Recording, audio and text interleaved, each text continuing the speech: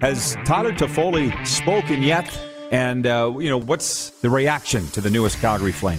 Yeah, Roddy, he just wrapped up his availability with Calgary media here, so there's a real buzz. There's a buzz in that locker room right now. They're getting a really good piece that is seemingly a natural fit, Rod. Most people in the city are pretty darn excited to get a player of that caliber, so pretty positive right now. This is the Rod Peterson Show. It sure is. Good morning, everybody. Good morning, Canada. Good afternoon to those in the Eastern Time Zone and Canadian sports fans in the United States. Welcome to the RP Show. If I may, right out of the gate, I want to tell you that this episode number 698 of your favorite daytime sports talk show may be the best that we've ever had. I'm not joking. We're broadcasting live from Grey Eagle Resort and Casino in beautiful Calgary, Alberta. Resort and Casino. Pretty soon I'll get used to that blasting in my ear. The entrance to the foothills, the gateway to the foothills right here, Grey Eagle. Coming up on the program today, Duron Carter, our longtime friend, the newest member of the Edmonton Elks, will be joining us from South Florida on video chat, but joining us live here at the Event Center at the Grey Eagle, the general manager of the Calgary Stampeders, John Hufnagel. Moose is keeping his seat warm right now and his headphones warm as we get ready to welcome Huff to the show. Watershed Day. That's going to be really cool. Really cool to have Huff down here, and I'm interested to see where that interview goes. What kind of conversation you guys have? Me too. But bridges are being built here, and I don't know what you want to say, but the ice is melting, and it's wonderful. Well, there are those still with the Calgary football team that are hesitant to come down to the Grey Eagle and go on the RP Show live, but I feel like John Hufnagel joining us live today will be like the Godfather coming in. If I have to kiss his ring, I'll kiss his ring, whatever it takes. I just think Huff coming here will make it good for everybody to come on here. Right. From Calgary football. So I'm very much looking forward to that. And also, right out of the gate, before I get to the serious stuff, our 700th episode will be Friday. If you go and look at our Instagram live from the show, the Rod Peterson Show, there's more details on there. But we're going to have a live studio audience. You guys got a sound effect for that? Live studio audience on Friday. Maybe not. Right. There you go. Thank you, Rick Regan. We're good. Space is limited. Doors open at 9:30. Corey, the house operations manager here, we finally got her title. She'll be welcoming viewers, I guess, right at the front doors where it says Event Center. Seating limited. Moose is buying donuts, and if that's not good enough for you, bring your own snacks. That's Friday here at Grey Eagle, and I think that's about all I had other than before we hit the Quick Six show horn, something dawned on me that I was telling Darren before the show this morning. I was excited to go to the Flames game last night, and then coming home and then waking up this morning, I was just floating on air for this reason. And when I said that we need to get Canadians going to sporting events, you don't have to do what I ask or implore or suggest that you do. But my God, was I excited to be there. Not just because the fans were having a great time and the concessions were open and the beer lines were flowing and people were getting shittered at the Saddle Dome. They were. It was we were getting back to normal. But it's our friends. I was so excited to see our friends. And my friends I introduced to you, your friends you introduced to me, and it was that social feeling that we're getting back to. I'm still riding that wave. I know. When you're in the building and you walk in and you see people you know. We both posted the photo with Rich Sutter, but to see him and he lit up when he saw us, and we lit up when we saw him, and it was two friends coming together who hadn't seen each other in a long time. And it's like, okay, come with me. We're hanging out. And then you see somebody else. And we saw Ryan Leslie. And it's funny because it's not really a new building for us, but it kind of is. I mean, we haven't been in this town a long time, especially lately. So we're trying to be respectful and trying to be polite. And they're just like, no, come in. Stop. Why are you walking away for? Come visit. Let's visit. Yeah. So it was great. The social aspect of going to sporting events, we're getting back there. And this isn't a Calgary-specific thing. Wherever you are watching across North America, particularly Canada, I tell you what, I have a sneaking suspicion that if you go to these games and see your friends, you're going to feel just as good as I did coming home last night and getting up today. It was a lot of fun. So anyways, let's hit the quick six show horn, please, Director Jordan, and let's get down to business. Thank you. There will be no Olympic gold medal or medal, period, for the Canadian men's hockey team for the first time in 16 years. The Canadian team was shut out 2-0 by Sweden in a quarterfinal in Beijing today. Sweden scored midway through the third period and added an empty netter with minutes to go. Tonight, Canada's women's team will play the USA for gold, and I'll probably watch that game, but let's just talk for a minute about the Canada loss to Sweden this morning. I very rarely agree with Glenn Healy on much of anything, but I do have to say I agreed with his analysis afterwards because the panelists were harping on Canada, not really scoring on themselves, but the winning goal was off a tip, off the defenseman's stick. McBain's fooled the goalie, it was Fraser Tompkins, and everybody was going, oh, what an unfortunate incident. Canada scored on themselves. And maybe because Healy's a goalie, he and I look at it the same way. You didn't score any goals at the other end. So let's talk about that. I mean, Healy's like, let's not talk about the fact that the winning goal went in off the defenseman's stick, okay? And I'm like, yes, thank you, Glenn, for injecting some sanity. Canada wasn't that great. In the game or in the tournament. Craig Button sat in that chair right there and says, Canada's not even going to play for a medal. This isn't our top players. And he was right. I know. So I'm not even that upset. Man, Sweden was good. And the thing I noticed that was different than any other international tournament I've really watched is how, tenacious and tough the Swedes were. They checked really tight. There was no room for Canada in the entire game. I noticed it on power plays that they were pressuring Canada so much in the power play that Canada couldn't move the puck around and get set up. They had to work it around in their own zone just to leave their own zone and get into the offensive zone in the power play. I thought Sweden was really good, on the check, and Canada had no room, and that's usually what happens when you're a little bit underskilled, right? When you don't have as much high-end skill that the other team has to respect, they can play you a little bit tighter, and that's what happened, and we couldn't score. Indeed. So Canada coming home from the Olympics without a medal, and wouldn't that be something if Sweden won the gold? In the years ahead, history will show that were there NHLers there or not, you really won't. You'll remember who won the medal. Yeah. And we didn't, and it was this decision not to go. The players decided not to go.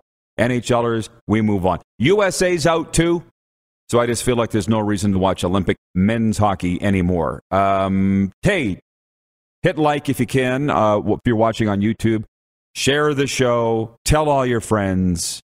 Start spreading the news. The RP show is on the air from Calgary this morning with episode number 698. There's other sports going on at the Olympics. Oh, there is? Yeah. Okay. Canada's, unfortunately, at the same time as hockey. How do you expect me to watch both? Canada's Jennifer Jones remains in the hunt for a playoff berth in women's curling. She beat the USA's Tabitha Peterson 7-6, but then dropped an 11-9 decision in extra ends to China's Yu Han. Jennifer carries a 4-4 record into the round-robin finale against Denmark. Why do we feel like we know these Canadian curlers? I've never met Jennifer Jones. I just referred to her as Jennifer. I know. I feel like I know her. Jen was pretty good this morning. JJ wasn't bad. Canada's Brad Gushue has already locked up a semifinal berth on the men's side. And how about this? Quick. Who has the most medals for Canada at the Winter Olympics ever? Which person? You know. I do. But you won't immediately get her name. No, I won't. I'm sorry, and I wouldn't get it either. Cindy Clausen. Right. And the reason I bring that up, Canadian speed skater Charles Amelin has finished his Olympic career with a gold. He joined teammate Stephen Dubois, Jordan Pierre, Gilles, and Pascal Dion to win the men's 5,000-meter short track relay. It's Canada's third gold medal of the Winter Games and the fourth career gold for Amelin, who's now tied with speed skater Cindy Clausen as the country's most decorated Winter Olympian. How about that? Yeah. 4 golds. How about that? And did anybody know the answer to that? Canada sitting 5th in the overall medal standings in Beijing. We got 18 medals, including 3 gold. Norway leads with 28. How about that? Followed by the Russian Olympic Committee with 24 and Germany with 20. The USA sits 4th, and I don't think they're going to make a late run here. I don't. Yeah, I don't either. Okay, moving on. I can come back, more Olympics later. NHL from Tuesday night. Tyler Toffoli scored in his Calgary Flames debut, and the Flames won their 7th in a row, 6-2 over the Columbus Blue Jackets. Eric Goodbranson, Elias Lindholm, Matthew Tkachuk, Dylan Dubé, and Adam Ruzicka also scored for the Flames, who moved 1 point ahead of Vegas for first place in the Pacific Division. Not to be outdone, Kailer Yamamoto scored the tie-breaking goal with 4:46 to go, and the Oilers beat Los Angeles 5-2 to remain unbeaten under new coach Jay Woodcroft. Connor McDavid and Ryan Nugent-Hopkins each had a goal for the Oilers, who are now 3-0 since Woodcroft replaced Dave Tippett last Thursday. Zach Hyman and Evander Kane added empty net goals, and Mike Smith made 30 saves. The Oilers moved 1 point ahead of the Kings for third in the Pacific Division. And that is our poll question today, folks, for Capital Auto Mall, Universal Collision Center. Are the Jay Woodcroft Oilers for real? Capital Auto Mall with dealerships across the prairies. Last I looked on Twitter, 53% of respondents saying no, they're not for real. And that included me. I said no, they're not. 43% said yes. It's only 3 games. I ask you, watching right now, the Rod Squad, you tell me if you think the Jay Woodcroft Oilers are for real. If firing Dave Tippett is all it took, wave a wand. Bob's your uncle, and the Oilers are now Stanley Cup contenders. I say no. This is the traditional new coach bump, the new coach spike. We see it with everybody. Hey, how's the Vancouver Canucks doing lately under Gabby? Really? Right. No, I don't think they're for real. Did you see the first goal on Mike Smith last night? He looked like he was fishing, like he was reaching into the lake to pull a fish out. Went right under his glove. And the Oilers are down 1-0. They overcame the play of Mike Smith to win that game last night. Nothing's going to change if the Oilers don't get a goalie prior to the trade deadline. I don't think they're for real. Too early. I can't make a decision yet. You got to vote today. It's too early. What are you voting, yes or no? If I got to vote today, I would say no. Right. But if they turn 3 into 7 or 8 games, and they can, win 7 or 8 out of 10, I think they might be for real. But 3 games is too early for me to tell. So I would say no. Okay. It must be painful for you to go into the voter's box at an election. I don't have to make a decision right now. Yeah, you do. You do. Time to vote. It must be horrible for you. I know.